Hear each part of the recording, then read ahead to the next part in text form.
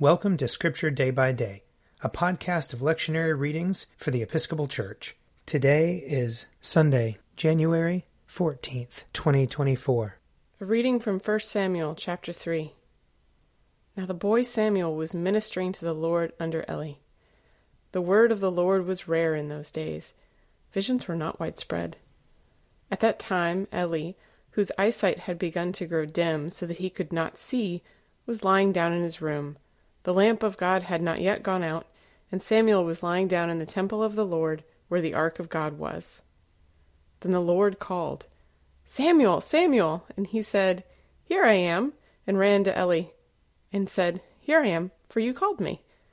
But he said, "I did not call. Lie down again." So he went and lay down. The Lord called again, "Samuel!" Samuel got up and went to Eli, and said, "Here I am, for you called me." But he said, "I did not call, my son. Lie down again." Now Samuel did not yet know the Lord, and the word of the Lord had not yet been revealed to him. The Lord called Samuel again, a third time, and he got up and went to Eli, and said, "Here I am, for you called me." Then Eli perceived that the Lord was calling the boy. Therefore Eli said to Samuel, "Go, lie down, and if he calls you, you shall say, 'Speak, Lord, for your servant is listening.'" So Samuel went and lay down in his place.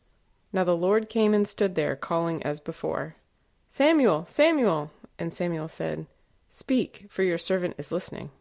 Then the Lord said to Samuel, "See, I am about to do something in Israel that will make both ears of anyone who hears of it tingle.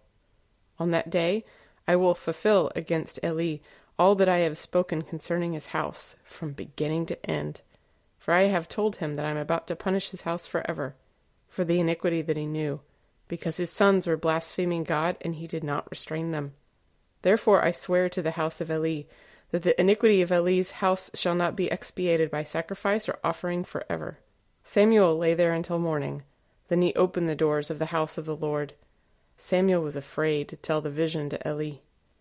But Eli called Samuel and said, "Samuel, my son." He said, "Here I am."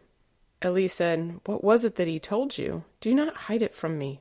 May God do so to you and more also, if you hide anything from me of all that he told you." So Samuel told him everything, and hid nothing from him. Then he said, "It is the Lord. Let him do what seems good to him."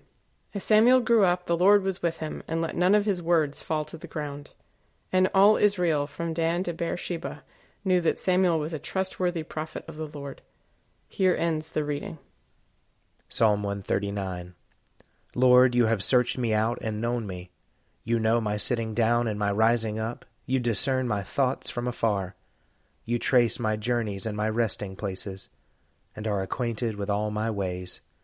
Indeed, there is not a word on my lips, but you, O Lord, know it altogether. You press upon me behind and before, and lay your hand upon me. Such knowledge is too wonderful for me. It is so high that I cannot attain to it.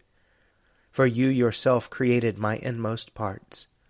You knit me together in my mother's womb. I will thank you because I am marvelously made. Your works are wonderful, and I know it well. My body was not hidden from you, while I was being made in secret and woven in the depths of the earth. Your eyes beheld my limbs, yet unfinished in the womb. All of them were written in your book. They were fashioned day by day, when as yet there was none of them. How deep I find your thoughts, O God! How great is the sum of them! If I were to count them, they would be more in number than the sand. To count them all, my lifespan would need to be like yours. A reading from the first letter of Paul to the Corinthians. All things are lawful for me, but not all things are beneficial. All things are lawful for me, but I will not be dominated by anything. Food is meant for the stomach, and the stomach for food, and God will destroy both one and the other. The body is meant not for fornication, but for the Lord, and the Lord for the body. And God raised the Lord, and will also raise us by his power. Do you not know that your bodies are members of Christ? Should I therefore take the members of Christ and make them members of a prostitute? Never.